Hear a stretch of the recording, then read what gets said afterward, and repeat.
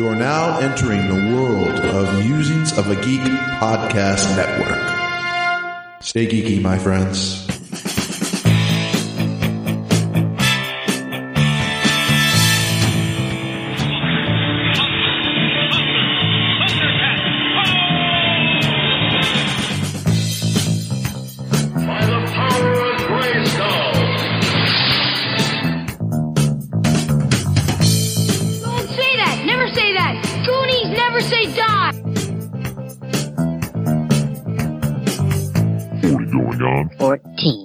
Hello, everybody, and welcome to episode 72 of 40 Going on 14. I am Mike. I am Patrick. I'm Joel. And I'm Josh, and chicks dig me because I rarely wear underwear, and when I do, usually it's something unusual. I use that line all the time. No, I mean really unusual, like disturbing. Like the underwear pants? from Seven? Ew. Requires its own power supply. Goodbye, horses. Oh, wrong way, sir. Well, this week, if you couldn't guess, we are going over the movie career of one Bill Murray. I don't think they have to guess. It probably says so on the file name of the show. Well, Wait. We label these accordingly? Usually, yeah. Most of the time.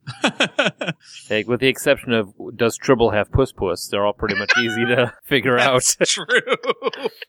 Strangely enough, that's a show that gets the most hits because everyone's like, "What the fuck is that?" That's still my favorite title, though. I mean, that whole running joke was just amazing. Oh yeah. If you'd like to go back in our archive and listen to Does Tribble Have Puss Puss, you can always find our archives on iTunes, Blueberry, Stitcher, or TalkShoe. Yes. And if you'd like to contact us, you can call us at 708-NOW-RAP, 708-669-9727. And we're going to hear from some people who have done just that, but before that, let's talk a little bit about the Musings of a Geek podcast network. Yes. What is that, Joel? What is that? I figured I'd throw Joel under the bus. He wasn't ready. Oh, you're asking me what it is? Yeah, what is that? It's a network of really geeky podcasts ranging from comics, movies, and even sports. It's fantastic. You can find it at musingsofageek.com. It's true. That's well done. That was excellent. I'm not a newbie. Yeah, that's true. You can also... I was going to say, just a warning, don't do that to me. Note to self. You can also find us on Geek Life Radio, Saturdays at noon. All right, now that business is out of the way, we want to hear some voicemails, kids. Oh, Can't boy. wait. Yay! These always go fun places. Speaking of fun places, we will start in New Zealand. Fuck Will Arnett and fuck Arrested Development. That was me flipping the bit. Wait, Well, I don't what just appreciate an happened? international call to talk bad about Will Arnett. Yeah, that was all I could get out of that one, is that she does not like Will Arnett. I thought there might have been a quote in there from Arrested Development. I believe she said fuck Arrested Development and Will Arnett both. I think she said that twice. What? Play it She again. said, she said fuck Will Arnett and fuck Arrested Development. Yep. And then, I couldn't make out the rest because between Got the garbled. connection and her accent. Let's hear it again. Fuck Will Arnett and fuck Arrested Development. That was me flipping the bit.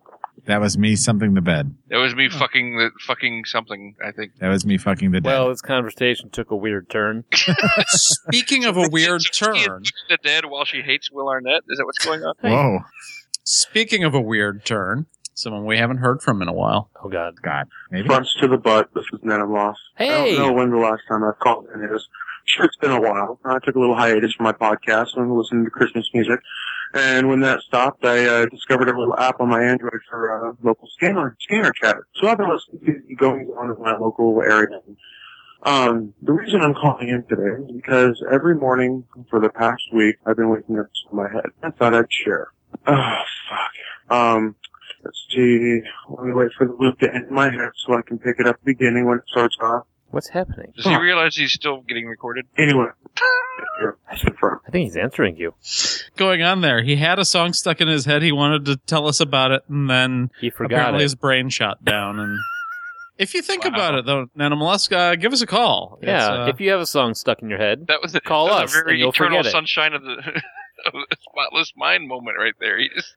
Because it did feel like he was answering me, and I got really confused. I'm too high for that. I'm like, whoa, what just happened? all right, and we have one more. It's quite funny that you guys bring up the little Winnie the Pooh and lots of rubber suit phone dangly thingy, which I don't think goes on phones anymore because I don't think phones have those dangly thingy holes in them anymore.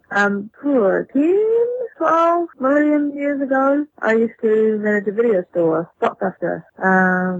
Because, hang on, wait, Winnie the Pooh, Blockbuster, had those machines with the little wee capsules in them. And that Winnie the Pooh one was one that we had for quite a while. I think we went to a couple of different series of them. And I can honestly say I spent far too much money collecting every single different one. And I mean like dozens of these bloody things. I didn't even put them on my phone. I put them on my bag, which I don't think I have anymore, but it would be cool if I did manage to find it, but no. But yes, so we do have capsule machines. Our prices are a bit more expensive. I want to say our $1 and $2 coins are gold coins, so I'm pretty sure $1 they used to cost. I'm sure they've gone up to $2 now, which is bullshit, and thank God I don't have kids because I would waste far too much money giving in to them wanting them. And yeah, crane machines. Crane machines are huge here. Toys galore. My boyfriend loves crane machines. Can't go past them without putting money in, unless he doesn't carry cash around, which may be why he doesn't carry cash around anymore. Again, we don't have kids, but I've still got a room full of soft toys, kids' toys, because he can win maybe maybe take up to 5 tries to win a toy. Yeah, maybe less, sometimes more, depends on how stupid the machine seems. I don't know if you guys have little toys and really big toys, but his best score yet has been he put $2 into a machine to get a big toy and somehow managed to snag 2 big toys. So that's just a fucking miracle if he's ever paid those things. So yeah, I shared a picture to the Facebook page of some of our claw machines in one haul we got one night. Yeah, no sheep, sorry. I don't think sheep would fit in our machine. Okay, bye. Back to the front. Hey, she posted some pictures of the front. stuff that she's won, too. And she's got some pretty cool swag off those machines. I am disappointed to hear that there are no sheep in the machines in New Zealand, though. Yeah, it's kind of disappointing, but Well, I do want to say that I'm a lot like her boyfriend in the fact that I can't walk by something without putting money in it myself. But for me, that's strippers. Ah. And then I end up with a house full of soft toys just like them. Wait, what? Ah. Wait, what? Wait, Huh? what just happened? Wait. You know, I do that in real life now. Like, and I don't know if I did it before and I just never noticed it, but like I was at work today and I was like, wait, what just happened? And it just kind of happened. And I was like, whoa, it's like a catchphrase now. All because you clipped it out, you dirty bastard. nice. You're gonna need to get t-shirts made. I never thought about it, but I should. On the front, it should have like my face say, wait, and on the back, it say, what just happened? That actually sounds pretty damn cool. At least although I like the adequate. Well, that and the butts to the front, I mean, they're slowly amassing. Yes. I do like that Nenamlaw started his message with fronts to the butt. Yeah, and then ended it with butts to the front, even though it was a little garbled there due to connection issues. Yeah. I think it's about that time. It is about that time. All right, see you guys next This week. week in music, movies, and TV.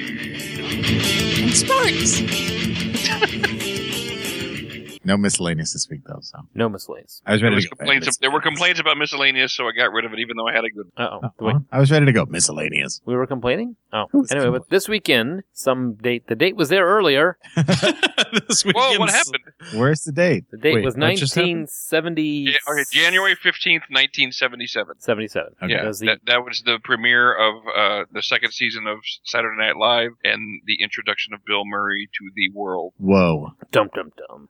Okay, so music. The number one song in the UK is Don't Give Up on Us by David Soul, better known as Hutch from Starsky and Hutch. Wow. That's amazing. He later had a career standing in a corner with glass over his face, holding knickknacks. These are the jokes. No, they're not. Wait. Don't What just put happened? that on us. Yeah. All right, keep going. That's on the B side of that one was She's Like the Wind. Torn Between Two Lovers by Mary McGregor is number one in the U.S. The Name is Bootsy Baby by Bootsy's Rubber Band and Low by David Bowie are both released on January 14th. Now, that Bootsy's Rubber Band, is that Bootsy Collins? Yes. I believe Yeah. so. How many Yes. bootsies do you know? Oh. Well, 3 at the moment. Bootsy Hemingway. 2 now after the great Bootsy Nixon. after the great Waffle House fight. I know 2 now. All right. Bootsy McBootserson, you know. That was Bootsy Goldstein.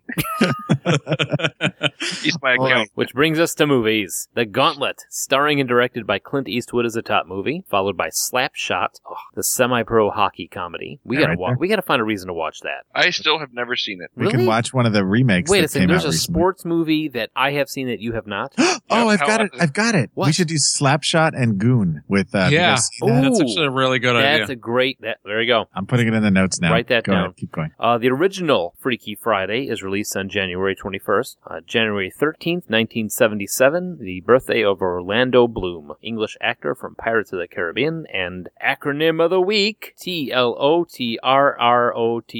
Yes, that's The Last of the Racist, Rage of the Clan. That goes together really well. Damn, Jimmy. Yeah, I mean, minorities don't think so, but Huh. The special edition comes with your own sheet. yikes. Wow. That is the Lord of the Rings: Return of the King. Okay, let's That was an get easy that one, out but- before, okay? TV, the top 3 shows in order. Laverne and Shirley, Happy Days, and Three's Company. Now, I know there was a Laverne and Shirley crossover between Happy Days and them. Did they ever cross over to Three's Company? No. I would have liked to have seen Laverne and Shirley on Three's Company. Happy Days, I think, I'm not 100% on this, but Happy Days, I think, has the record for most spin-offs. Well, it was Laverne and Shirley, actually. Wasn't that Yeah, actually? Laverne and Shirley yeah. is one of them. Mork and Johnny Mindy Loves is one of them. Joni Loves Chachi, yeah. That's 3. Less Happy Days. There were actually, I've what was- seen there was a Happier show that Days. Followed Happy Days. There was a show that followed Happy Days. It was like Oh, yeah, I've seen it, and I can't remember. It's, it was like Happy Days Forever or something yeah, like that. that's what it was. Wasn't Mouth Is of that the what it South. Yeah. Ralph So yeah, Malph. that's 4 right there. it? Yeah, wow, that's crazy. But January 14th, the pilot show Fantasy Island. I like that show. I did Oh, yeah. All about it was Love Boat and then Fantasy Island. too. Blame Busty Blade. Have you guys ever heard Why Do People Have to Fight by Hervé Villechaize? No. I Oh. want to, though. Is it on your phone? Yes. I knew That's it was. amazing. Right next to Boy Wonder. Hervé Villechaize was great in Fantasy Island, but what was the movie where he played the king? Greaser's Palace. No. No. Forbidden Zone. Forbidden Yeah. Zone. Yeah, that was crazy. With Danny Elfman as the devil. Yeah, and singing too. It was Richard Elfman wrote and directed it. That's That's okay. a classic. TV. Also, this being the debut of Bill Murray on Saturday Night Live, this is also the first appearance of the Coneheads, which was actually a pretty good movie. Ugh. It was a movie. It was pretty good. Yeah, it's It had Chris We Rock. agree on that point. and Saturday Night Live movies weren't exactly awesome, so it's not like the bar is real high. It's only really Wayne's high World. in stuff. Yeah, there's only like maybe 3 Blues or 4 Brothers. really good ones. Oh, Blues Brothers is the king of all Saturday Night Live movies. This is true. All right. But Wayne's World was of course good. The Ladies' Man was better than it should have been. Night at the Roxbury. No, let me take that back. Night at the Roxbury was better than it should have been. It's just Pat was terrible. No offense, Pat. I had nothing to do with that movie. Sport. Cade McNown, American football player, is born on January 2nd or 12th. Kate McNown. He gets the McNown? name pretty much right, but the date wrong. Yeah, thanks, man. January 2nd plus January 10. Plus 10, 1977. Imran Khan takes 12 wickets to match for Pakistan win at the SCG on January 18th, 1977. The next day, Ernie Banks is elected to the Elected to Hall of Fame. Okay. He's I'm elected to blaming the- my editor right now because Okay, well, I may have mistyped something. Sorry, but Hold on, He is hold on. elected to the baseball, elected to Hall of Fame. I see nothing yeah, wrong what's with the that problem sentence. Yeah, that works. I missed What? that. Oh, now there's nothing about election. Ernie Banks is It's- to the Baseball Hall of Fame. As Imran Khan is to the wicket match. Forced to eat the baseball. All right. Because That works. visual humor works so good on a radio show. So, main show. I cannot even imagine one person that has not at one point or another seen a Bill Murray movie. I mean, even my in-laws who Oh, wait. don't Was watch. Bill Murray this week? Oh, God, what did you watch? I thought we were doing Eddie Murphy. I've never seen a Bill Murray movie. That's You were- supposed to be funny. Yeah, see, you're still not getting it. I'm going to go check out the hutch and see what's in there. I think Starsky's hiding in the hutch. He spent all week listening to Big Murray Head. Big Todd and the Monsters. Anyway, you were saying. Yes, Bill Murray. And honestly, when you say people that get better with age, he is one of those guys. It's no big deal. He is quite possibly one of, he's going to be, but he hasn't won any Oscars yet, has he? Well, he's kind of achieved legendary status lately because of his antics that are not drug fueled, alcohol fueled, or negative. Just these weird, random things where he pops up places. And no one As- will ever believe you. Right, but they have pictures of him at all these different crazy things that he should never have been at, but he just kind of shows up. And so, I mean, it's increased everybody loves Bill Murray now. I mean, people loved him before, but now he's an endearing part of pop culture. Yeah, he is. Yeah, Now, and I think part of it is his very deadpan, very ultra sarcastic sense of humor that he's developed And it's sort of changed over the years as he's aged. I mean, he's always got that same undercurrent, but he's not one of those guys that always plays the exact same character. Mm-hmm. He's a lot mellower now, but in the same notion, he is still a lot. I mean, I think honestly, in some of the situations I've seen him in now, like when he was on David Letterman and he showed up in a white limo being pushed by stagehands and dressed as Liberace. Am I the only one? I mean, it just the stuff he can pull because I'm Bill Murray now. Did you see the one where he he jogged off wearing his tuxedo in order to prepare for the marathon? Yep. He was like sitting there on Letterman, and he's like, "Oh, is that the marathon coming up?" And he just leaves, starts jogging. Well, but the thing is that he, despite that kind of deadpan sarcasm and everything, he never comes off as being unlikable or mean-spirited about it. Yeah, that's it. He's never mean about it. He's never like. He's self-deprecating and can be kind of short and rude and things, but yeah, never in a mean spirit. And he was nominated for Lost in Translation, but he has not won an Academy Award. Right. Yeah. He did win the Golden Globe for Best Actor for that film, though. Correct. It's interesting, though, that although fans do love him and he's gotten on with many directors, he is sort of notoriously difficult to work with. Yeah, I had a hard time working with him. No, you didn't. So he's a fifth. I think one of the most interesting things about Bill Murray, just in general, before we get into his whole, career and everything, is he doesn't have a publicist. He's one of the few people in Hollywood that doesn't have a publicist. He doesn't have an agent, anything like that. There's no way to contact him if you don't know him, if you're like not close friends with him and don't have his phone number. He doesn't give it out to people and he doesn't share it with people. And he doesn't allow people to share it. There's one phone number that you can call if you want him to work on something, and it's just an answering machine, and you leave a message, and maybe he hears it, maybe he doesn't. If he likes what you've got to offer, he'll call you, and if he doesn't, you just never hear from him. Yep. And it can be years later when he finally says, "You know what, I think I'll do that," and he calls somebody else. Titanic, you say? There is another interview, David Letterman and I forgot his name. He was in Ocean's 11, the new one. George Clooney. And he's like, after working on Monuments Men with Bill Murray, he's like, he picks up the phone one day and he's like, "Hi, it's Bill. I'm at the airport." He's like, "What airport?" "Here, in Milan. You gonna come and get me?" And he just showed up on his front doorstep, just showed up. And he's like, he hung out for like 3 weeks. We watched some movies, played some tennis, and, then he's like, "Well, I think I should go now." And he left. I so much want to live in that world. Right? So let's get a little bit about him. Okay. First off, he is a Chicago-born comedian. He is ours. He's a Chicagoan. Yes. That's something to be proud of. Heck yeah. Yeah. I was born in Wilmette, but close enough.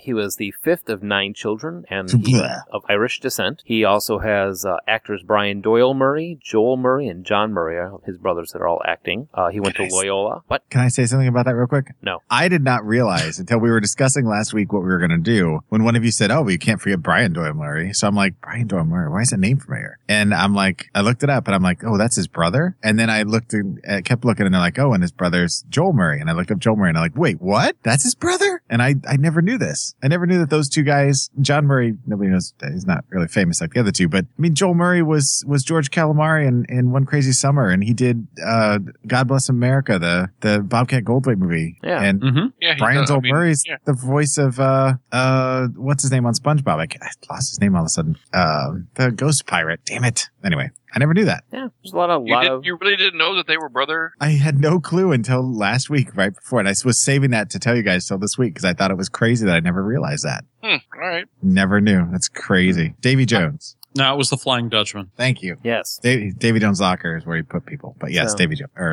Damn it. I'm going to take a break and go sit in the corner with Hutch over there. So he went to Loyola, played sports and did some acting, but in his own words, he mostly just screwed off. He went to Regis College in Denver to study pre-med, but dropped out after being arrested for marijuana possession, which is funny now. Then he joined the National Lampoon Radio Hour with Dan Aykroyd, Gilda Radner, and John Belushi, and then those guys became the original members of Saturday Night Live in 1975, and he joined Saturday Night Live with Howard Cosell which I think was a big mistake. And a spinoff, actually, I believe, of Happy Days. And that show failed, and he went over and everyone was like, hey, why don't you come with this Saturday Night Live, and we'll make more funny things, because Howard Cosell isn't funny. Well, it was just called Saturday Night at that point. Ding dong, it's the couldn't call it Lead Shark. Saturday Night Live until the Howard Cosell show. Canceled. Oh. Yeah. Wow, the Howard Cosell show looks like it only got 3 episodes. It was the Saturday Night Players or something like that, wasn't it? Did you say? Oh, it's Howard Cosell, Brian Doyle Murray, Bill Murray, Christopher Guest, and Billy Crystal. Which Wow. sounds amazing. Christopher Guest, Billy Crystal, Bill Murray. That's a lot of funny. Yeah, And they Billy were Crystal the. only went to that show because he felt slighted at the audition that he had at Saturday Night Live. They wanted to hire him, but it kind of got paths got crossed, the channels got crossed, and everything. And he ended up not getting hired, and he got pissed off and went to the other show. I'm Gumby, damn it. Wow, they had a lot of good guests on that show too for only 3 episodes. But anyway, we're not talking Yeah, we're not about talking Howard about that. Cosell. So I skipped over a lot of the little stuff that he did, like the Howard Cosell thing, and jumped right in at Meatballs, 1979, where he played Tripper Harrison. Now, this is one of those that all of us have. Well, Pat hasn't seen Meatballs? Pat hasn't marked No. any of these as seen. Oh, shit, I'm sorry. Let me go through real quick. I was doing the tweet, so That's all right. keep talking. We're talking. We played- Meatballs we were talking about earlier. I literally had never seen it until we were in college, and our friend Jay kept talking about how it was his favorite movie, and I thought he was kidding. But eventually we all sat down and watched it, and it's one of those classic TNA movies from the 80s. Or, well, right for the 80s, I guess, but It's not really. Are there really a lot of titties? no, Yeah. it's kind of a precursor to that kind of type of movie, though. Yeah, because it's not on the same level as like Hard Bodies and that sort of thing. No, No, but he when you're loves- talking screwball sex comedies, I There would you put go. Meatballs in there. Yeah, It- I would it's- too. Nothing. Yeah, about one it. of the earlier. So he played Tripper Harrison in that. And he was the camp counselor, like the head counselor. And there's that classic line where he's trying to get through, like, they're just trying to squeeze through the 2 buses with the girl with the big boobs. And he's like something about just the 3 of us should be alone later or something like that. And I don't know. Jay used to quote it all the time. This is also the first example of one of his characters solving the point of the movie with a big speech. Something that he does over and over again throughout his career. Mm-hmm. Like somewhere near the climax of the movie, they just cut to Bill Murray and he gives a funny speech, and that like leads us into the last act. So I liked it. It's been forever since I've seen it, but I Oh, know yeah. I liked it. Then there I was watched it not too long ago, and it holds up, actually. Yeah? I mean, other than a couple spots, it really holds up. It's still funny. I'll have Why to watch. can't you quote the line then, Pat? What line? About where he's squeezing through the bus with the girl with the big boobs, and he says something about the 4 of us should be alone together or something like that later. The 3 of us should be alone. I don't remember that line. Well, you just watched it and you're like, you Well, shouldn't no, have it put wasn't like all the other lines. day. No, I mean, I watched it like a year ago. Oh. Oh, You're always so good with quotes. Yeah, I know, but that one doesn't strike a bell at all. Okay. Anyway. strike a bell. Bing. So Well, you strike a bell, strike a pose. after that, he did something called Mr. Mike's Mondo Video, where he plays Man on the Street. And I still have not seen this next one, and I really want to see it. It's called Where the Buffalo Roam, where Bill Murray plays Hunter S. Thompson. Yeah, it's streaming. It was streaming on Netflix for a while. And it's been on my list for years to watch. Yeah. Yeah, I think it fell off the title because just the other day I did a search for everything they had with him in it, and mostly it was stuff that he was a bit part in. Mm-hmm.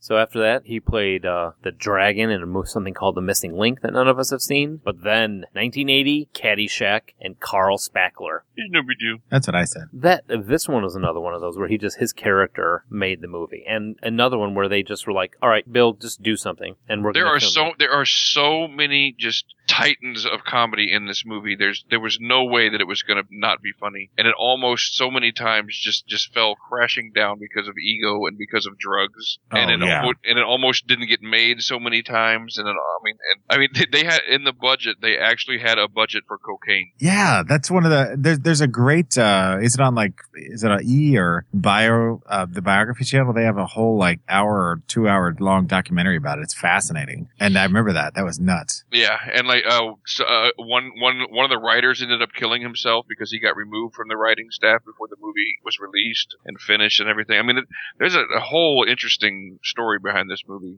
Everything about it is fascinating. Well, the Because whole all the comedians were like at the height of their popularity, and they had just become famous, and they didn't really know how to handle it, and they were partying all the time. Yeah. The set was almost crazier off when the cameras weren't rolling than when they were. The whole scene where Bill Murray has got the weeding thing and he's smacking the flowers. Oh, yeah. It's a Cinderella story. Former greenskeeper, now leading the field of masters. That whole scene, they just, again, this is where, I mean, he had this talent so early on. And that's looking at some of the sideline stuff on YouTube and looking up some stuff about Caddyshack. This one, that whole scene was, they basically said, just talk to yourself, pretend you're playing golf. Yeah, and they basically just turned the camera on and said, all right, do something for the camera. And he did that, and it was supposed to only have been like a 15 seconds like cut between scenes, but he just kept going with it, and they're like, this is amazing, and they recorded the whole thing. That and the whole scene where he's molding the little animals out of C4. Oh yeah, and the Dalai Lama scene too. Those are all improv. Yeah, so he had it. So good. Yeah, this was also the directorial debut of Harold Ramis. Yes. And he was no older than any of those guys, and he was basically the only one that wasn't doing coke, and he was trying to control them all. That's right. And he only didn't do coke because he knew he had to control them all. Yes. I want to play. But then they got back together next year. One of my favorite stories in all of Hollywood is actually from this movie. This was Rodney Dangerfield's first foray into movies ever. He'd never done anything commercially, and he just done stand-up comedy. And they cast him in this movie. Nobody even really heard of him too much, but some of the guys knew he was a funny guy. And he goes out to film his very first scene, and he does all his stuff. And the first scene that they film is is the parking lot scene where he pulls up with the Asian guy, and he's all like, Wang, it's a parking lot. This is my buddy Wang. No offense, all that stuff. And he's doing all this, and then they call for a cut, and he goes to one of the PAs, and he's like, hey, I'm out there, I'm dying out there. Nobody's laughing at anything. They had to explain to him, like, well, they can't laugh. It ruins the takes, but everybody is just dying. So he's all like, oh, okay, I get it now. Hey, Pat, did you know that I am only 2 people removed from Rodney Dangerfield? Wait, what? Serious? How's that? One of the ladies that I worked with at the grocery store in Naperville, her sister dated him. Ew. I want to do that. Well, older sister. And she's like, yeah, I didn't tell you that. I'm like, why would you not tell me that the second you met me? It's like coolest thing you've ever said to me. So, but after he's one of my inspirations because he didn't become famous until he was over 50 years old. He didn't become famous as a comedian. You got 10 more years. Exactly. 1981, Stripes. Yeah, I actually watched this one just about an hour and a half ago. Oh, I envy you. This movie is hilarious. Again, I love that movie. They packed so much comedy in with Bill Murray. They could have easily just let Bill Murray carry this movie, but with as many people with that they had in this one, it's just like Caddyshack. Are either of you two homosexuals? No, but we're willing to learn. You mean like flaming? Yeah, Bill Murray, Harold Ramis, John Candy, John Larroquette, Judge Reinhold. Written, directed by Ivan Reitman, and written by Harold Ramis. And with Len Bloom and Daniel Goldberg. But John Candy in this one was My name's Francis. Any you homos call me Francis, and I kill you. Yeah. You look Calm down, Francis. Also, the love interest in this one, we've got PJ Souls, who we talked about quite a bit when we talked about Carrie. Yes. She is a cutie. And then Sean Young, well before she went crazy. Still cute, though. I'd do her. Totally. The crazy chicks are always the best. That was my PJ Souls impression. Until they glue your testicles to your butthole. Whoa. Then second best. That's a hole in one. When did that happen? Doesn't matter. Still had sex. With yourself. Conversation just took a weird turn. Right? So Stripes is another one of those movies where I quote regularly because anytime anybody mentions Wisconsin in any kind of way, I always say, I got my ass kicked in Wisconsin. Have you ever been convicted of a felony or misdemeanor? Robbery, rape, car theft, that sort of thing. Convicted? No. Never convicted. Classic. Yeah. Those, again, that's a fact, Jack. He is so quotable. Bill Murray, it's like, even though he's playing off the cuff, every single thing that he's doing is one of those where it lasts. I do have to say... Oh, go ahead. Go ahead, Josh, sorry. I was just going to say there was an unusual amount of nudity in this, even for an 80s comedy. Oh my God, the whole scene with him with the... The first movie I saw pubic hair, and I was so excited. I think that part of the movie got a little hiccup put in it. You know how when you pause too much on a VHS tape? That's funny. Let me guess it was the scene with John Larroquette and the shower girls? Yeah. I didn't know they could do that. See, that was another one of those where, go over to my parents' house. They have a ridiculous amount of DVDs. Stripes, man, I haven't seen Stripes in a long time. Man, I'll put that on. The kids will love it. Whoa! What the hell was I thinking? There is a lot of inappropriate shit in that movie. Yeah. We got through about maybe 10 minutes. I was gonna say that in the first 5 minutes when he's in the apartment and she's walking around topless. Yeah, and the whole teaching how to swear in English class. I'm just like, again, son of bitch. And then it's one of those like, are we not watching this, Daddy? Daddy had a seizure or something. I don't know what the hell I was doing. Here, watch RoboCop. Yeah, that's better. So, runs in the family. And then he had played Jeff Slater in Tootsie in 1982. I don't remember him in Tootsie. I don't either. Yeah, it was. I haven't seen Tootsie in years, though. It was Dustin Hoffman's movie, though. So I mean, right. More or less. He must have been like just a quick 5-minute character or something. I'm pretty sure he was an off guy in The Office. Who cares? Let's talk about the next movie. Yes. Yeah, we can move on. Let's move on. Okay, if I say this sentence, I'm relatively certain that this is you guys are going to agree with me. If you were to take any character that he has ever played, this is the number one that pops into everybody's head the second you hear Bill Murray. Ghostbusters, Dr. Peter Venkman. That's probably true. I cannot think of a better acted part for this guy. Yeah, for most people, that this is his iconic role. Yeah, I mean, it came out. I remember watching it with my brother. Loved this movie. In fact, is it like RoboCop? Yeah, it was so weird with all the monsters and all the ghosts flying around, the taxi cab driver that was dead and all that. We had to fast forward through the first 3-4 minutes with the library, and we had to pick up with them running out of the library because that for some reason or another the librarian ghost just scared the shit out of my little brother. But all the rest were realistic. Fine. The rest of them were all kind of comical. That one was too realistic. I don't know. But and you know what? I watched this one not too long ago. Me too. We just did the Sigourney Weaver show last year. Yeah, but I mean, between then and now, even it just holds up. Yeah, it really does. Yeah. It does hold up. You don't have to question it. No, I'm not questioning it. I'm just so excited that it does. I mean, it's Ghost. It doesn't look bad for a 30-year movie. It really doesn't. No, the effects are really good. The whole, you can tell where there's some green screening, but you don't care. And they didn't use a whole lot of like period jokes as far as dated. They didn't like refer to anything that was only popular in the 80s. They didn't have like a guy running around with a Rubik's Cube or whatever, Yeah. That's I guess, so like Reagan. The only person in this movie that was totally out of place now, is Harold Ramis. Not Harold Ramis, what's his name? The neighbor. Rick Moranis? Rick Moranis. No. I wouldn't have even said that he was out of place. Yeah, not at all. Yeah, I've known accountants who are similar to that. I was thinking more Jeffrey Jones. Isn't he in this? Jeffrey Jones. Who's the asshole guy who's trying to shut him down? Who? No, not Peck? Jeffrey Jones. Yeah, Walter Peck. Oh, yeah, that's not Jeffrey Jones. That's it's not. The guy he was in Die Hard. Yeah, the reporter from Die Hard. But he seems out of place to me. I don't know why. If you're going to pick somebody, I'm going to pick him. Well, and you know what? I could agree with you on that, Joel, because in the last 10, 15 years, you're more likely to have someone from the Environmental Protection Agency as a hero or a neutral character than as an out-and-out villain. True. So that's a little kind of more of the time. Right. That's a little more Reaganomics based. The EPA is bad. Yeah. Right. But even then, I mean, one small thing in the overall, I mean, it's a classic piece of everything. I mean, it's got everything in it. It's got scares. It's got jokes. It's got action. I mean, he plays almost an action amazing. Hero. Got Sigourney Weaver wearing very little clothing. Mm-hmm. Annie Potts. Annie Potts is pretty damn cute too. Wearing too much clothing. So big glasses. And this is another one of those. I don't say another one of those, but I mean, this is another example of Bill Murray just being Bill Murray, and very little of the script was actually used in this. There were so much of the scenes with Bill Murray and Dan Aykroyd were just ad-libbed right off the cuff. So did we talk about that during the Sigourney Weaver show? That what's his name, Walter Peck, still gets like shit talked sometimes because people recognize him. They're like, "Hey, you're that asshole from Ghostbusters."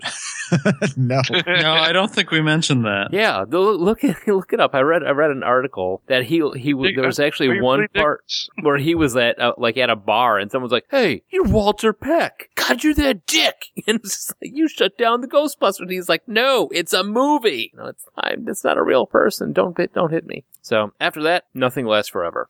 Nobody's seen this. The Razor's Edge. Bill Murray plays a dramatic role in this one, where he plays a recovering alcoholic. I have heard this is amazing, but I have never seen it. I haven't either. So it's like Michael Keaton's Clean and Sober. yeah. Or Sandra Bullock's 28 Days Later, whatever. Not Yep. later. She's being attacked by plagued out. Being attacked by alcoholic zombies. Or Barry Gordy's The Last Dragon. Right. Yeah.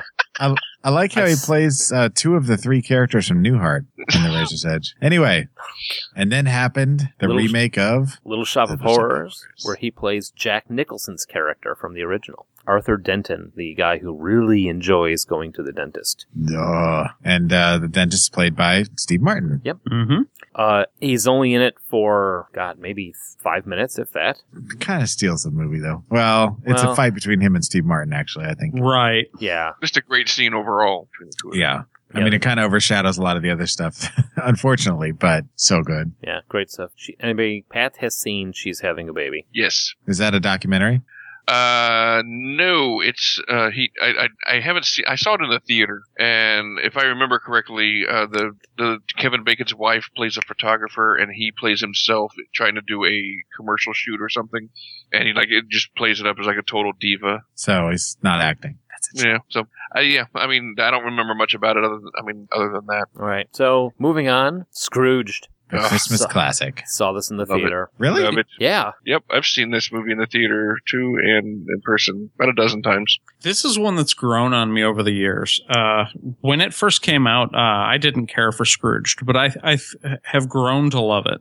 It seemed to me like the first time I saw it, it was a little bit scary, if I remember correctly.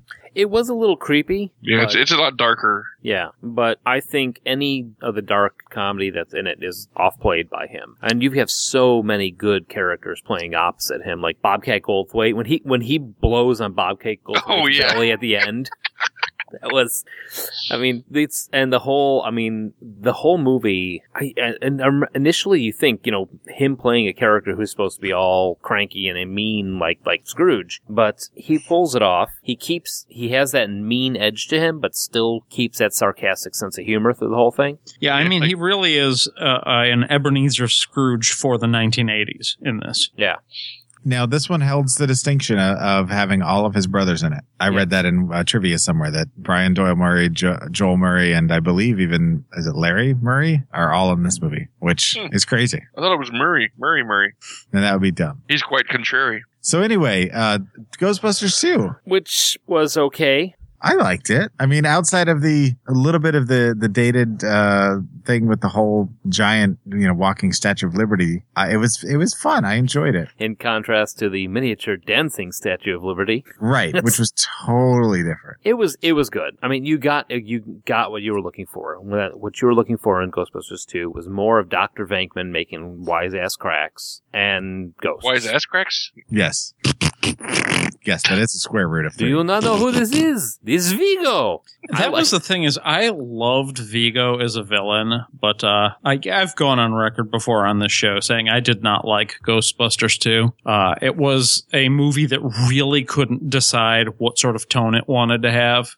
Vigo was a scarier villain than anything, including the library ghost in the first. Mm-hmm. And then you go from that to the controlling the Statue of Liberty with pink ooze and an NES Advantage in the same film, and it just... And don't forget about the song everybody sang. Yes, I was trying to block it out. He's trying to avoid that, Pat. Come on. Have I completely blocked it out? What song did I miss? Remember, everybody in New York sang the song to get the speakers going, to get the sludge going, to get everything. Oh, that's right.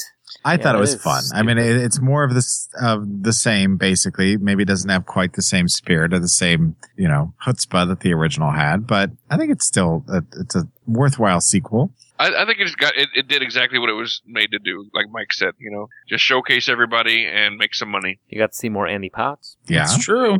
And she was a little bit more zestier on this one, too. Did you say possessed ear? Maybe. All right, quick change. Me and Pat have seen it. Good movie. Clever plot, actually. I mean, It's no Shakes the Clown. The actual robbery plot was well written. Yeah, and Bill Murray, Gina Davis, Randy Quaid, and Jason Robards. Now, this is one where Bill Murray's dressed as the clown, right? Mhm. Yeah. It's been a long time since I've seen it. I know I liked it, and I want to see it again, just because I know the three of them were really good together. Yeah. He robs the bank as a clown, disguised as a clown, and creates a whole hostage situation on purpose. And while everybody's got the police surrounded, he goes into the bathroom and takes off all his clown clothes and makeup and blends in with the hostages as they all get released, and he's got the money hidden on his body and everything. I mean, it's pretty clever. It's like, Tell the hostages, like, hey, he wasn't one of us. what? That didn't happen. But No. Wait, did anyone else just hear a transformer? Yeah, that's why I said what. I didn't hear a Transformer. You Skyped out pretty bad there, Joel. All right. Sorry, the Transformer blew. He needed the money.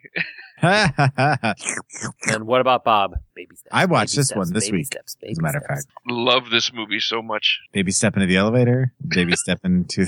It's again, I'm quotable. sailing. It's one of my Gone? favorite He's never gone. of the more recent ones. Yeah. Recent being. It's one of my favorites of the bunch. Well, it's directed by Frank Oz, so there's a guy who knows funny. And I have to say, Richard Dreyfuss can be pretty damn funny. Yeah, He's really good at the funny too. Now, he's like another Charles Grodin. He's just underrated. But I like Richard Dreyfuss how could you like Richard Dreyfuss but not like Charles Grodin? because Richard Dreyfuss was in Jaws. I knew that. Somehow I knew Jaws was That's the coming up. linchpin right there. You know, I would accept that answer. What if Charles Grodin was in Jaws instead of Richard Dreyfuss? As long as he got eaten by the shark, we can talk. You know, I'm going to remember you said that because someone getting eaten by a shark is going to be relevant in the second half of the show. Note to self. So this Bill Murray has actually gone on record as saying he thinks it is his best movie, and that's Groundhog Day. Another one I watched this week, and another one I can put I in would- anytime. I would agree with him. I think this is my favorite Bill Murray movie and one of my favorite movies of all time. Yeah. Yep. It's also the movie that pretty much permanently ruined his friendship with Harold Ramis. Yep. Really? Why don't I know that story? Oh, they had very different ideas about the way this film was supposed to go. And as a result, they did not speak, I believe, ever again, really. Bill Murray wanted it to be much more philosophical of a movie, while Harold Ramis wanted it to be much more of a comedy. And so Bill Murray intentionally ruined many scenes and many takes because he wanted it to go a different way. And so they just butted heads the entire movie, and it fractured their friendship so badly that they never spoke again. Wow. But look what the end result was. Yeah. I mean, Go ahead. I was going to say it's got a great cast, and it's one of those movies where you don't know exactly what's going on, but it's so well done that you don't necessarily need to know. And the points that they make and what happens are, I don't know. It's one of those blends Despite of. Andy McDowell, it's a great movie. Oh, shut up! It's got a lot of great She's things in it. She's awful. She was Sure. pretty good in this. Like, I did not like her in a lot of other films, but no, I'd give her credit for this one. And she didn't suck. That's the best thing I can say about her. What were you going to say, Mike? I was going to say, this is the movie where he got the mutant deaf personal assistant, isn't it? Oh, yes. Yeah. Mm-hmm. He did that just to piss people off. Yep. So, but no, Groundhog Days. This one I've watched with kids, and this one I think how many years did there's a guess like he lived 10,000 some approximately. ridiculous amount of years where he just kept living life over on this one. But this I think is an amazing movie, and it's up there with Ghostbusters and my favorite Bill Murray movies. Yeah. This is my favorite Bill Murray movie, easily. Easy? Yeah. Huh. Yeah, I think it might be my favorite too, but it's a lot closer. No Garfield. I mean, huh? this is just such a great movie in so many ways. It's just, I mean, they study this movie in film school, actually, in some classes. I mean, it's so well written. Yeah. A couple things about the ending. The original ending had them move on to the next day and then discover that Rita was trapped in her own time loop, and the cycle starts all over with her. Oh wow. I never heard that. That's, Yeah, they didn't use that. The other interesting thing about the ending that did happen is Bill Murray almost refused to shoot the final scene. Really? Yes, there was. He basically asked everyone. He's like, I need to know how I'm going to be dressed from this. Am I wearing the clothes I wore the night before? Am I wearing PJs? What's going on? And Harold Ramis had not thought of the question. He didn't know. Everybody on the crew had a different idea. So until the decision was made, Bill Murray refused to shoot the scene. And they took a vote from the cast and crew as to what he should be wearing. And the vote came out tied. Oh, jeez. And because the vote was tied, he refused to shoot the scene until one girl in the movie, assistant set director, her first film, she raised her hand and she said, he is absolutely wearing the clothes he wore the night before. That's my vote. So Harold Ramis said, well, yep, that's what we're going to do. Cool. That's a pretty sweet story. Yeah, came down to one random person's vote. Am I right? All right. After that, he did Mad Dog and Glory, which only 2 of us have seen. It's been years since I've seen it, but the most interesting thing for me about Mad Dog and Glory was you've got the 2 actors and then 2 characters. The characters are a police photographer who's a little timid and doesn't want anything to do with the crime world, and a mob boss. And the 2 actors are Bill Murray and Robert De Niro. Now, I put those 2 characters out there and those 2 actors, and you could assume who plays what, and you'd probably be wrong. Because in this one, the timid cop is De Niro and the mob boss is Bill Murray, which was the one thing I remember enjoying about the film. That makes me want to see it. Yeah, it was okay. I don't remember it being great. I just remember walking away from it going, okay, that was a movie I saw. And we've talked a lot about how, depending on the film, Uma Thurman is either very attractive, at least to my tastes, or not. And this was one where she was actually smoking and just really hot in this one. All right. I agree with that. Then after that, we got Ed Wood. Wow, that's one of my favorites, or if not my favorite, Tim Burton movie. And he plays kind of a little bit more of a sedated Bill Murray in this as Bunny Breckenridge, but it's just a great movie all the way around, and Bill Murray is just spot on in that role. And if you watch any of the documentaries about Ed Wood and stuff and learn more about him, he played that character perfectly. Awesome. Then we move on to, if you go to a sedated Bill Murray, to Kingpin, where he plays Ernie McCracken. Comb over. Hello. No, not you. Her. Yeah, I cannot see this movie enough. I don't care how many times I see this movie. It always makes me laugh. This is one that has had the opposite effect on me from Scrooge. I thought this movie was hilarious when I first saw it, and with time, I have become less of a fan. How? I don't like lowbrow humor, and I despise toilet physical comedy, and there's a little bit of that in this. Well, what about lowenbrow humor? But there's Back also in the hutch. Bill Murray is just brilliant in this movie. Every scene with him in it is just amazing. okay, then Like that hair in the final scene, that comb over when it just gets out of control, and he's bowling with the way he bowls with the one hand and then left hand sticking out. I mean, just the whole thing. the ball with the rose in the center. And the back, the back brace that he's wearing that's all like custom designed and everything. Just Tanqueray and Tad. ensemble. Keep them coming. I got a long drive. Exactly. Thank you. The one that really, the moment from this movie that does still make me laugh is when Randy Quaid is in the convertible and he's offered a drink. Oh yeah. And he shakes his head, no, I don't drink. I'm this good Amish boy. And then he hits this ginormous bong. Like some things I can figure out for myself, and they pan back and he's taking a shit in a urinal. All right, nobody's seen Larger Than Life. And, Pat, you haven't seen Space Jam? No. What? Really? The hell is wrong no with you? desire to see that movie. Okay, this is a reason you need to see this, because Bill Murray plays Bill Murray opposite Michael Jordan. Okay? I have seen bits and pieces of it. I've seen the, I don't play defense, like that stuff, No, have you seen the whole conversation? Newman's in it. It's because I'm white, isn't it? No, Larry's white. So what? Larry's not white. Larry's clear. It's like, he is so good in this. It's fun. Yeah. It is about the most 90s movie that was ever made. Oh, completely. I still have my VHS with the collector's coin in it. It was a giant Yeah. commercial. It was a giant come with a commercial. pog. No, it came with this. It's a aluminum coin with Michael Jordan and Bugs Bunny on it. Yeah. It To be was- fair, the three of us who are in love with it are from Chicago, and Patrick is not. That's true. Right. It was a marketing ploy to sell things. And And that's why I didn't want to see it. Yeah. But it was so well done that it didn't matter. It just felt like a giant commercial to me, and I just didn't want to see it for that reason. It is, but it's a very well-written commercial. It's like a Super Bowl Sunday commercial. Charles Barkley saying his prayers. I promise I'll never swear again. I'll never get another technical. I'll never trash talk. And they cut away and come back to him and goes, I won't go out with Madonna again. Seriously, Pat, it's worth your time. Once. It is. Watch it with your niece. Yeah. You'll like Fine, it. I'll try it. Try it. All right. But I'm not trying a peanut butter and pickle sandwich. I don't care what you see. Or peanut butter and Miracle Whip, either one. No, Did we're we not talk saying you about gotta- that? Peanut butter Miracle Whip? No, the peanut butter and pickle thing. Yes. Yes, we talked about that last show. I had a caller calling about it, remember? Yeah. Well, we didn't talk about the tweet that we had this week. We skipped over that. Mabelina tweeted this morning that that's what she had for breakfast and it's our fault. And I lamented that even she is not brave enough to try the peanut butter and Miracle Whip sandwich. And she said, that's just crazy. I'd like to point out she had that for lunch, too, by the way. 2? No, she had the peanut butter and pickle sandwich for lunch as well. Oh. Are you stalking her now? No, she sits next to me at work. I know. He's just not very good at it. She's like 2 feet away from me at any given That's why moment. he got the job in the first place. Yeah. And he's like, do you smell pickles?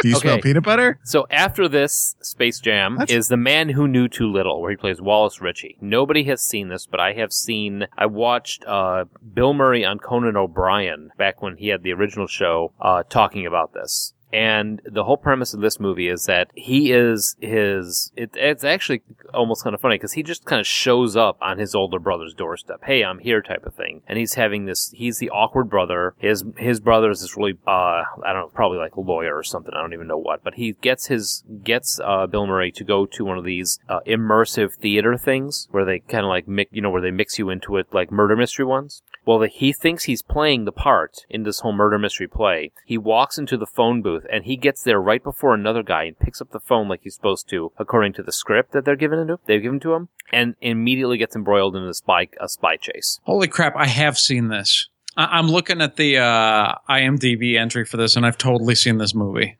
I want to see it. It sounds like it's pretty damn funny. It's supposed to be pretty good from what I've heard.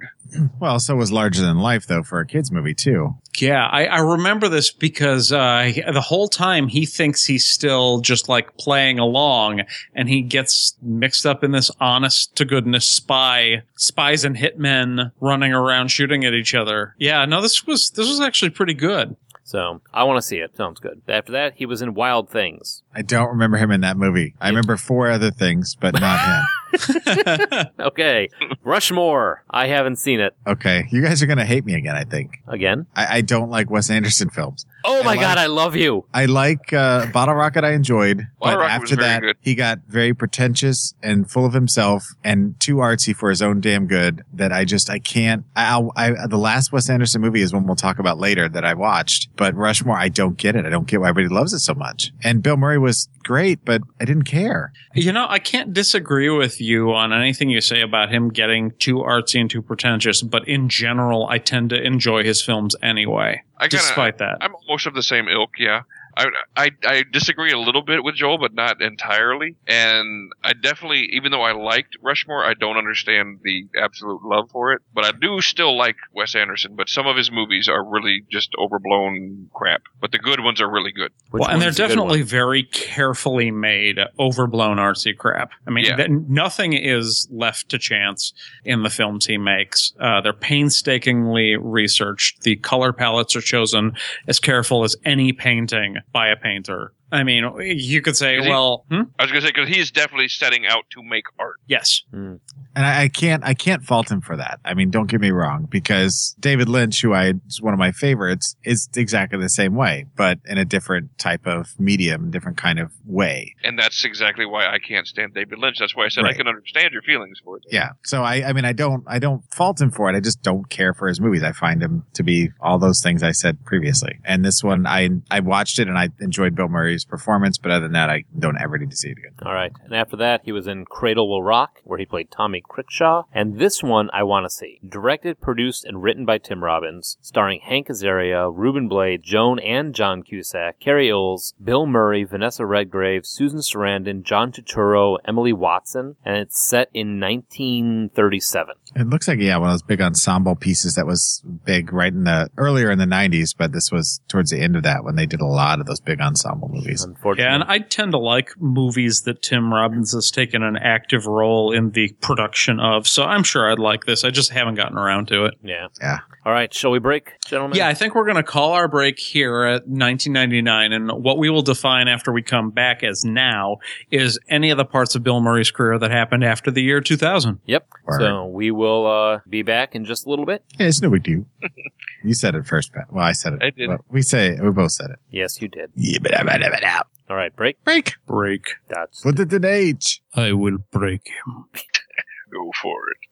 What do you mean, biblical? What he means is Old Testament, Mr. Mayor. Real wrath of God type stuff. Exactly. Fire and brimstone coming down from the skies. Rivers and seas boiling. 40 years of darkness, earthquakes, volcanoes. The dead rising from the grave. Human sacrifice, dogs and cats living together. Mass hysteria. Enough, I get the point.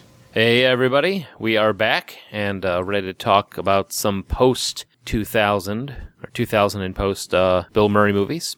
And coming off of Cradle Will Rock and Rushmore, he jumped right back into the silliness with 2000's Charlie's Angels, where he played Bosley.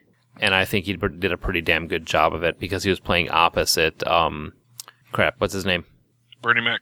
Yeah. Well, no. No. Bernie Mac did his character. I know who you're talking about. You're talking about George McFly. I was thinking Tim Curry. Oh, okay. The scene with the two of them in the sumo suits Fair enough. actually was pretty good. Crispin Glover too. Crispin Glover, yeah. It's fun. I mean, it's like kind of the last ditch efforts of the 90s action movie but it, was a little late being 2000, but it was fun. I don't know. I enjoyed it. think that it was probably one of the better of the remakes of a 70s or 80s TV show. Like, I enjoyed it more than Starsky and Hutch or Dukes of Hazzard remakes.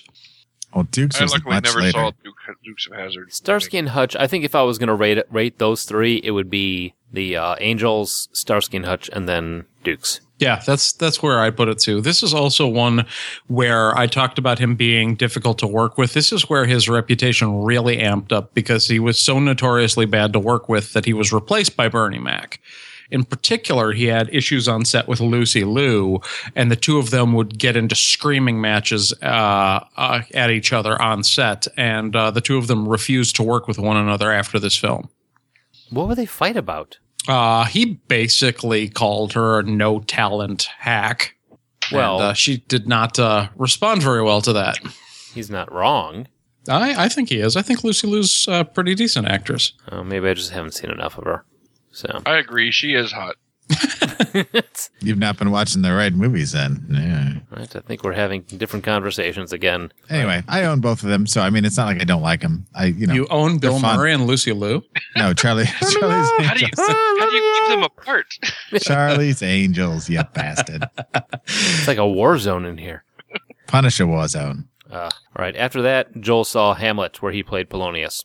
Ethan Hawke, it's interesting. It's a modern take on it. If you like Shakespeare, worth your time. Yeah, I wanted to see this, just didn't get to it. Yep, same here. It's in my Netflix queue. Osmosis Jones, Frank Detour. He plays the dad who's sick, and the infamous booger scene.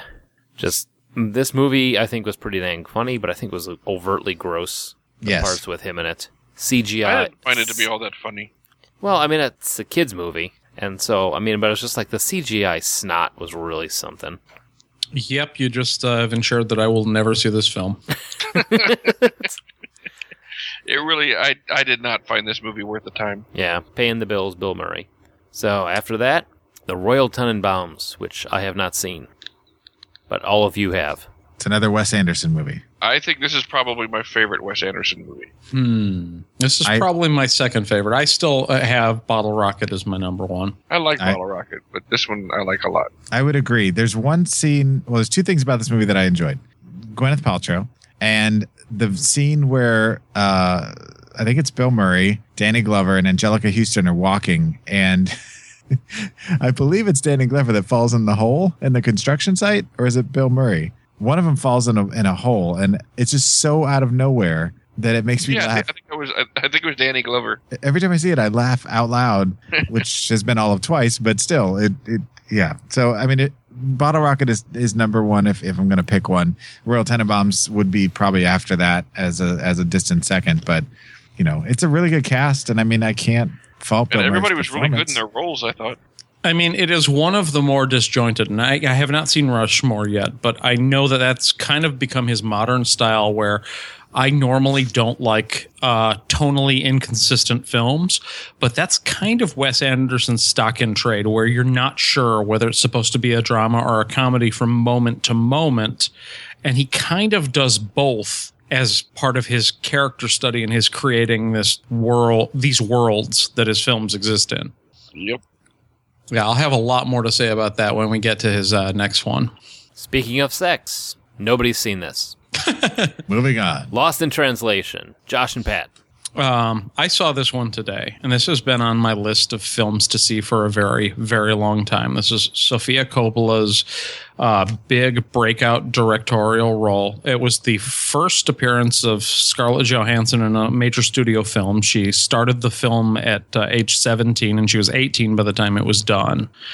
Aside from a bunch of Japanese local actors, you basically have the cast being Scarlett Johansson, Bill Murray, and Giovanni Ribisi, and even Ribisi's not in it very long.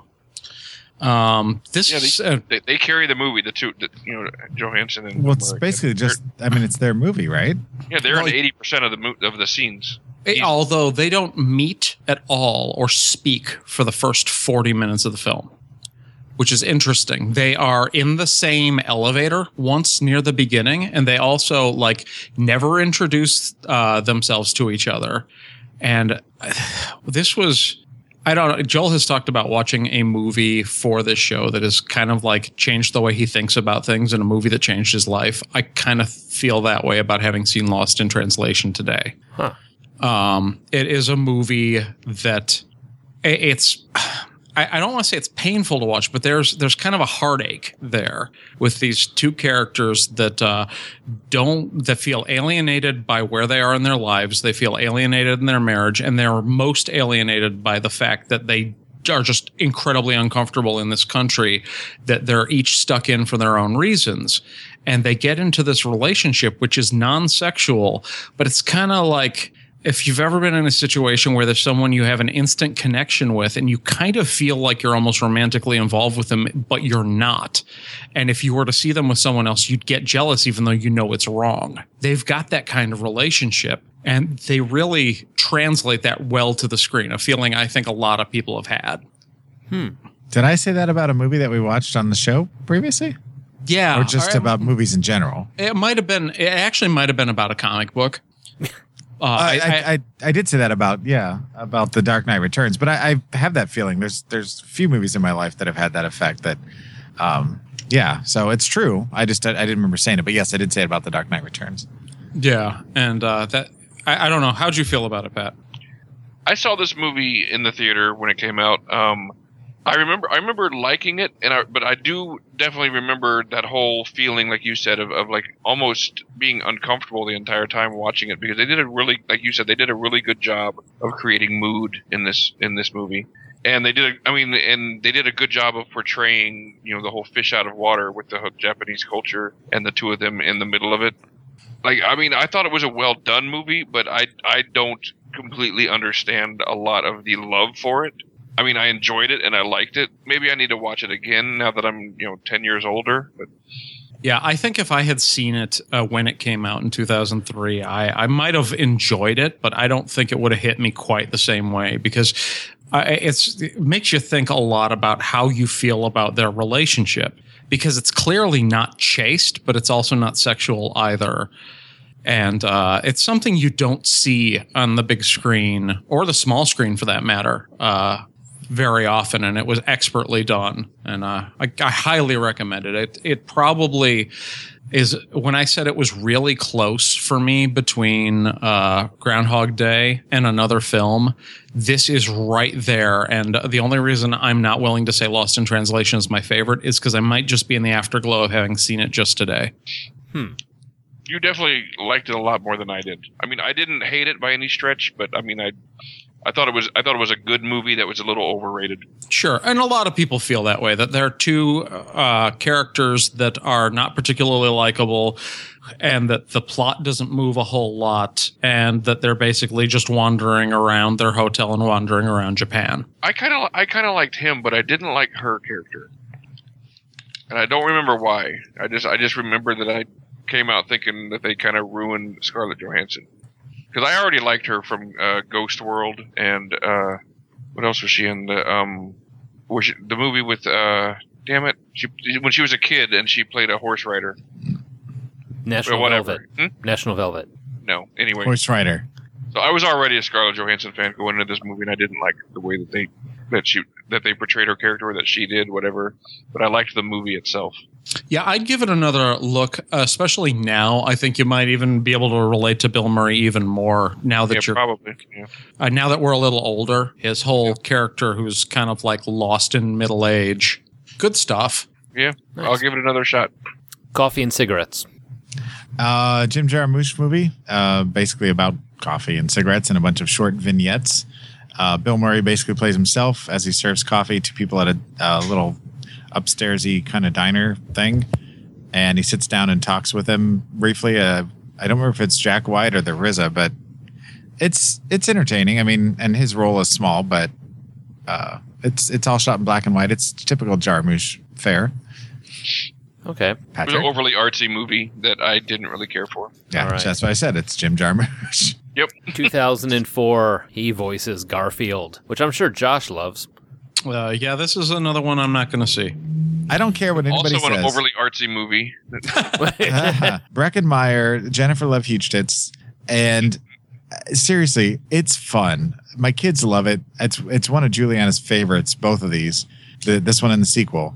And I've seen it, I don't know, many, many times because my kids love it so much. But Bill Murray is spot on, and it's good. I enjoy it. I think it was fun. And it does make me laugh in Zombieland when they're like, did you have any regrets? And he's like, yeah, Garfield. That should say something. But Well, and when anyway. we did our Sunday Funnies episode, I went on my rant. Garfield is another one of my Lady Gaga. Garfield and Risk together, they could just burn in a fire. So if they made like Garfield Risk, you'd be like, Yeah, I would not be purchasing that, yes. Or Lady Gaga sang a song about Garfield playing Risk. oh. Ooh. Well, Kenny G backed her up. Now we're getting meta. And Celine Dion is singing. Anyway, All right. so the next movie, Life Aquatic with Steve Zissou. Whatever. also Wes Anderson. Zissou. Also Wes Anderson movie. I watched this Wednesday night. Yeah, this is another one I watched today. That's all I've been doing today is watching Bill Murray movies. And I have now saved myself from having to see any other Wes Anderson movies.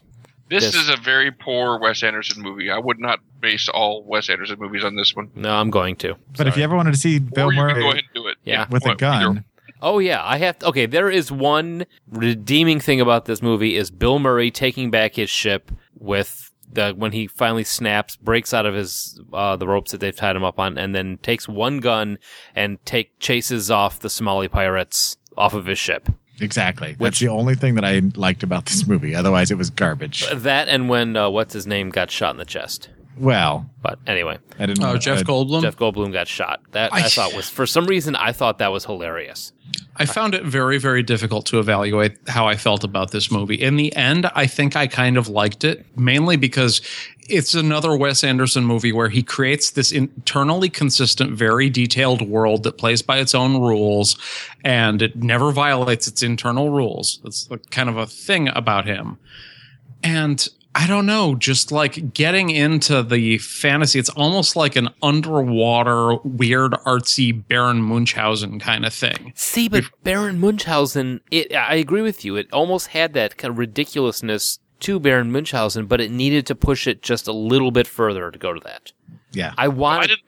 Wes Anderson never wants to go completely surreal. He just likes to go a little off kilter. But see, that's the thing is I sat here, I'm with Josh, I sat here the whole time going, I want to like this. By all rights, with everybody who's in this, I should like this. And everybody gave, one thing I have to say about it is that everybody gave an amazing performance. Yeah. Everybody played their character spot on. Kate Blanchett and Willem Dafoe in particular were excellent with this. Oh, Willem Dafoe was ridiculously good. I mean, and the character that he had was so off from every other character he's ever played. I mean, and by the end of it, I was like, if you added up everything that movie was, I should have loved it. Right. By the book and by the numbers. Yeah, I should have up. enjoyed that. But at the end, I just sat there and was kind of like, huh. I don't feel good. I don't feel bad. I'm just kind of like, well, what the hell? Well, that's why I think you should give the Royal Tenenbaums a try, because if you liked everything about this movie but the movie itself, I think you would like the Royal Tenenbaums. That was very well put, Patrick, and very true.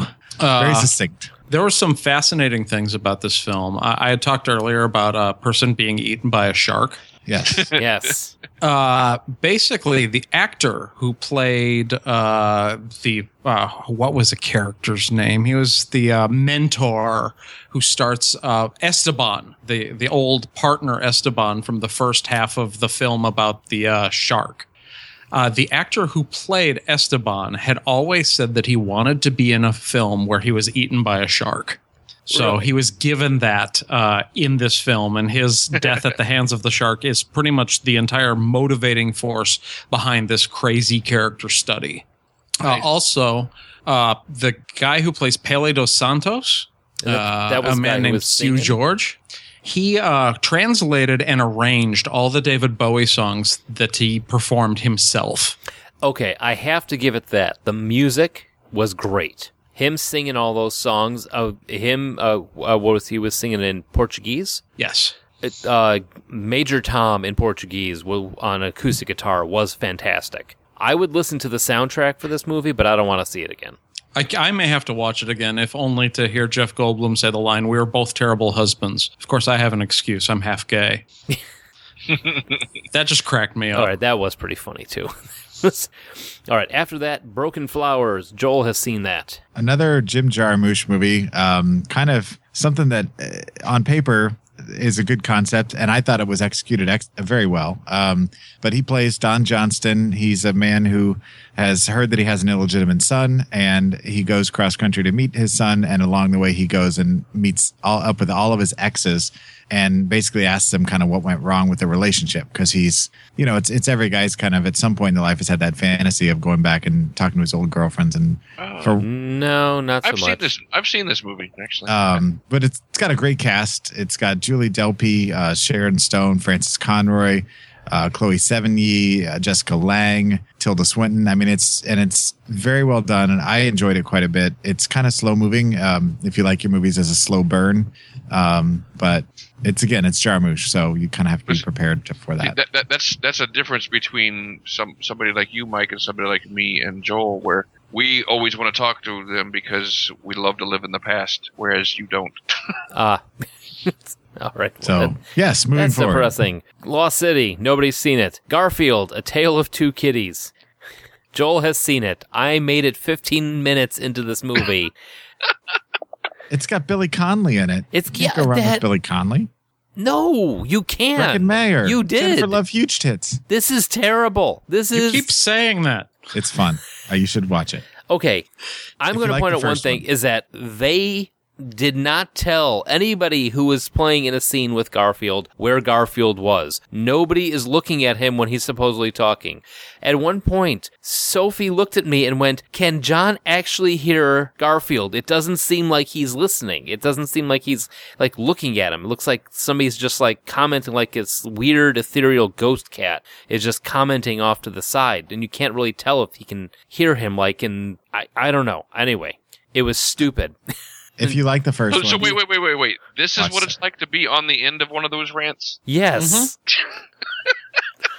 And the addition of Billy Connolly does not make it better. It makes it worse. In fact, Billy Connolly has gone down in my eyes for being in this movie. So this is what I sound like, really? This is what you sound like, yes. Oh, wait, you got to add that. Yeah, every once in a no, I while. can't. Unfortunately, I can't do that. No, it's terrible. I mean, to the point where like the kids got up and left the room, and they're kids. Well, Once my again- kids love it. Once again, fuck Garfield. Awesome. All right, next Darjeeling up. Limited. Haven't seen it.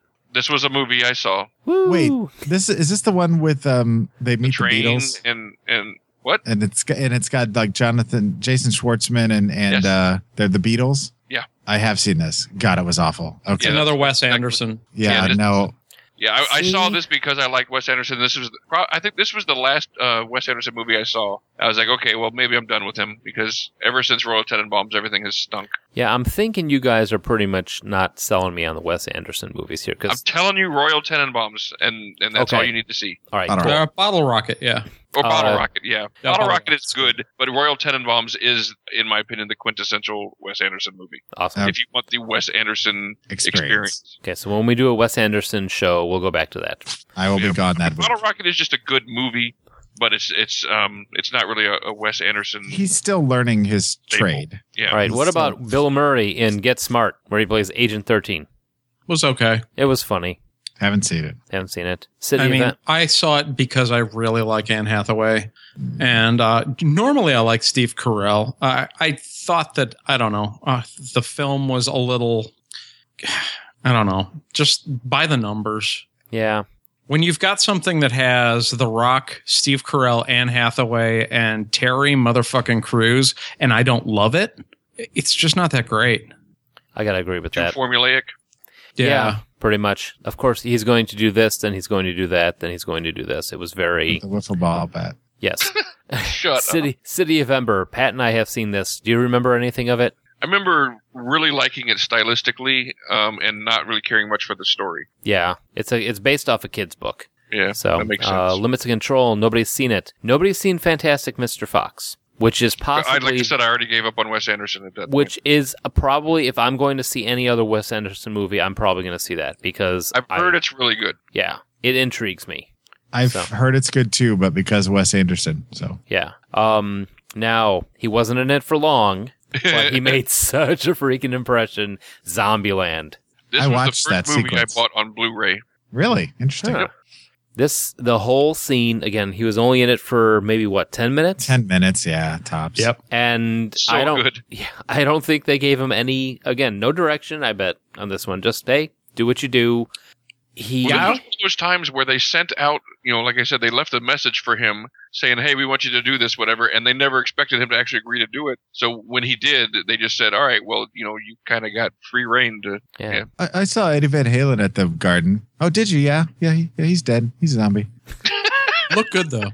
Yeah, he steals it, and the way that they handle his character at the end of it just kind of it was a little shocking. But Yeah, I was fortunate enough to not have the cameo spoiled for me before I saw this for the first time. Yeah, because I saw this movie in the first couple of days of release with my dad, and I didn't know about that either. I didn't even know he was in it. They hadn't advertised it. That's awesome. it's he doesn't necessarily steal the movie, but he just makes it that much better. It's a great cameo, though. Yeah, yeah. One of the all-time great cameos, I would say. Yeah. Yeah. Easy. Get Low. Haven't seen it. Did you? I can't believe you watched that, Pat. When did you watch it? Today, Based on my recommendation. Yeah. And what did you think? a little bit slow, and the great twist was like not really that big of a deal. And I'm like, really? This is the whole thing that's been the driving force behind all of this? I was very upset, but otherwise a well done movie. I felt the same way. I thought Bill Murray was spot on. I mean, him playing a funeral director in a I don't know what time it was. It was 1930s, I would say. He was perfect. I mean, it was perfect casting. The opening line of his, or not the opening line, but the opening scene where he's talking about, nobody's dying around here. How do we get people to die? He's like, Chicago. They know how to die. He's like, he's like, this is a business that everybody needs. And when you go broke with the business that everybody needs, that says something about you. Right. And he's talking about how in Chicago they know how to die. Gunshots, car accidents. I mean, if you want to see Bill Murray play a role that he really is built for, you should watch it for that, but just be prepared to be kind of let down. Peter Venkman. Yeah. Yeah. I'm just looking at the cast here, and I'm going to have to see it. If nothing else, I'm a big fan of the later career of Gerald McRaney. So Yeah, it's streaming on Netflix right now. But he doesn't have a whole lot to do with this. That's a shame. He's only in maybe like 10, 15 minutes. Yeah, about 15 minutes total of screen time, but he leaves an impression, and Sissy Spacek is wonderful. I really... But as always, yeah. Yeah, so... All right. Just be prepared for the end, that's all. We're going to skip over Passion Play, Moonrise Kingdom, A Glimpse into the Mind of Charles Swan III, Hyde Park on the Hudson, which I so want to see. Yeah, I wanted to see that too. This one, Josh, Pat, have you seen this at all, where Bill Murray plays Franklin D. Roosevelt? No, I hadn't even heard about it. Oh, it looks. I mean, it just if you follow the Wikipedia link in there, just look at the picture of the poster, and he looks like him. Yeah, he does. And I've heard it's amazing. Yep, same here. So haven't seen it. Really high on my list of Bill Murray movies that I need to see. The Monuments Men. I went to the theater to see this. I saw this in the movies. I wanted to. Actually, yeah, me too. On a date night. Suzanne and I went out for... I was going to ask who it was with. Yeah, Susie and I went out. Who was your date with? Susie and I went out, and we had... I forget what the other choices were. It was a couple like action flicks and that sort of thing. But then we saw Monuments playing, and we're like, we're not going to get a chance to see this in the theater. It's not going to be in the theater long enough to put this off. And I so do not regret it. This movie, I only got to. I watched it today, and I only got to watch the first half. I'm going to watch the other half after we are done with the show. Okay. How far did you get? They had just landed, and they're starting, and they had just divided up and decided where they were going, and just found out that they took the altar. Okay. This is starring, along with Bill Murray, George Clooney, Matt Damon, John Goodman, Jean Dujardin, Bob Baldwin, Hugh Bonneville, and Cate Blanchett. It's a story about a group of art. There's like teachers and professors and all these that join the army to go in and get these works of art out of Europe before the Nazis get their hands on them and destroy them. And it's based loosely on a true story, but Bill Murray is so good in this. He's not crazy. He's funny, but he's not like the over-the-top ridiculousness. But he plays... This is another one of those where you can see when he wants to, he can pull the drama out and just destroy everybody else on the screen. Now, the cast is amazing. The cast is really good. I mean, especially John Goodman. And do you guys know who Jean Dujardin is? Whoa, no. He's a French actor. One of his movies is on Netflix right now. He's known for... I like how you said that. He's a French actor, like we didn't know. Like, He's Ethiopian. Maybe...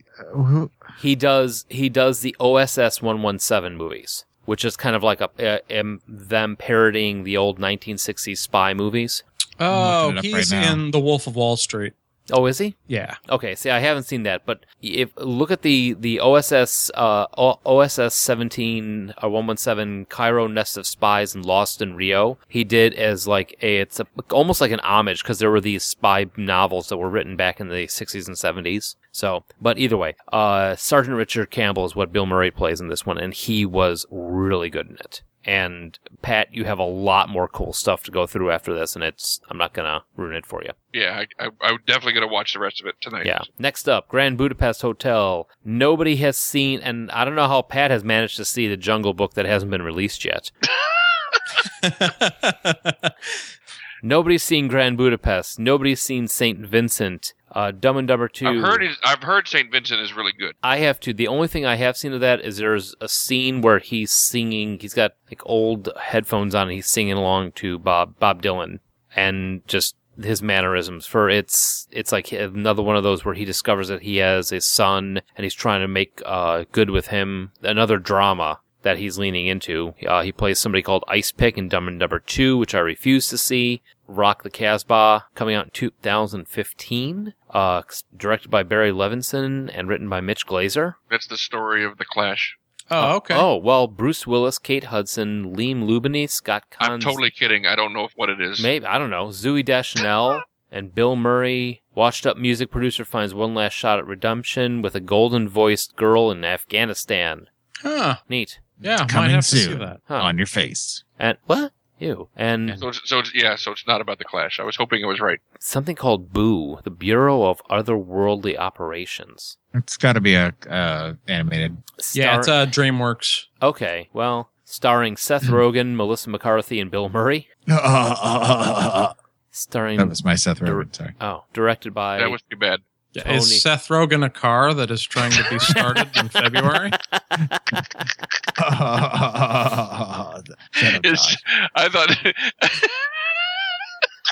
There he goes. I thought suddenly Seth Rogen turned into Harvey Firestein with a cold. I thought I turned into Vincent D'Onofrio's character in Men in Black. Ha ha ha ha ha! Very funny. Ha. And then 2016, Jon Favreau is directing The Jungle Book with Bill Murray playing Baloo. Well, how was it, Pat? Dude, listen to the lineup on this: Bill Murray, Ben Kingsley, Scarlett Johansson, and Christopher Walken. Oh, and Giancarlo Esposito and Idris Elba. Yeah, I can't wait. It's a crazy good cast. Yeah, that's going to be gonna awesome. Bomb. Shut up. No, mark my words. It's gonna bomb. I'll bomb you. Yeah. I'll eat my hat if it doesn't. You don't wear hats. I'm wearing one right now. I can't think of anything Idris Elba's been in that's been bad, though. That's true. I won't deny that. But, oh wait, was he in Ghost Rider Spirit of Vengeance? I don't think so. He was in Thor: The Dark World, Pacific Yes, he was in Rim. Ghost Rider Spirit of Vengeance. Was he? And Prometheus. Prometheus Prometheus wasn't is too bad. Yeah, no, but that's yes, he was in Ghost Rider Spirit of Vengeance. So point, counterpoint. fair enough. But I liked Ghost Rider Spirit of Vengeance better than the original. And Tyler Perry's Daddy's Little Girls. Oh, there you go. Oh, well. That's it. Okay, well, yeah, that's shot my theory out of the water. Now that we've speaking of bad movies, what's on tap next week? We're doing the first Mockbusters. Now, yeah, so instead of talking about just classic pop culture, we're going to be talking about the knockoff that people tried to make, capitalizing on the success of the big blockbusters. Right. So we are going to watch 1978's Star Crash. Which is a Mockbuster 4? Star Wars. Okay. Starring David Hasselhoff. Nice. God. Which makes no way that could be good. Yeah. I am so not looking forward to this week. And then for the now, we are watching Transmorphers because that's more than is on your thigh. I don't know. Which, strangely, is a mockbuster of the Grand Budapest Hotel. Right. Which is very unique that they went that far off the name title. Is Will Arnett in this version? I'm trying to see who's in it. Nobody? Well, it might have like Rick Schroeder or somebody, but Matthew Wolfe, Griff First, Kevin Dillon. Got a bunch of people that don't have links. That's or last names. Yes. Music Alan by Smithy. The Divine Madness. No, directed by Lee Scott, known for such things as Transmorphers 2. Frankenstein Reborn. And a Doritos commercial. The 9/11 Commission Report. Ooh, that was a barn burner. The Witches of Oz. Oh my God. That's so yeah, awesome. tune in next week for a real blockbuster. He's doing one show. called Piranha Sharks. Oh, why did this sound like a good idea? Extracurricular activities. I was too busy typing the TWI to pay attention. We got you. Ha! He did something called so much Pirates hate. of Treasure Island. Well, if you'd like to listen to other shows that seemed like a good idea at the time, you can always check out our archives at Jane iTunes. White is sick and twisted. Don't know what the- Blueberry, Stitcher, TalkShoe, and other fine podcasting directories. Oh my God, these movies are terrible. I am queuing up my hate for next week. He did something called the Dunwich Horror, which I'm sure is terrible, even though I like. Anyway. All right. I guess Not that's getting it my for hopes tonight. up on that one either. All right, good night, folks. We will not see you next week, but you will hear us. Haha. It's no big deal. So, thank you for listening. You have a good night. Good night. Nighty-night. And sports. You are now leading the world of Musings of a Geek podcast network. Stay geeky, my friends. Nice. Yeah. Oh, you know who's making Irish cream now? The Scottish? Me? No. Shit. Kerrygold. Really? Oh, yeah. Yeah. Yeah, the butter company, yeah. Yeah. The Olympian? No, that's Carrie Strug. Oh. But she won gold. The hell Yes. are you talking about? But she changed her name. Back in So the this beer I'm drinking is brewed with rose petals. Yeah. The gymnast? What the fuck is wrong with you?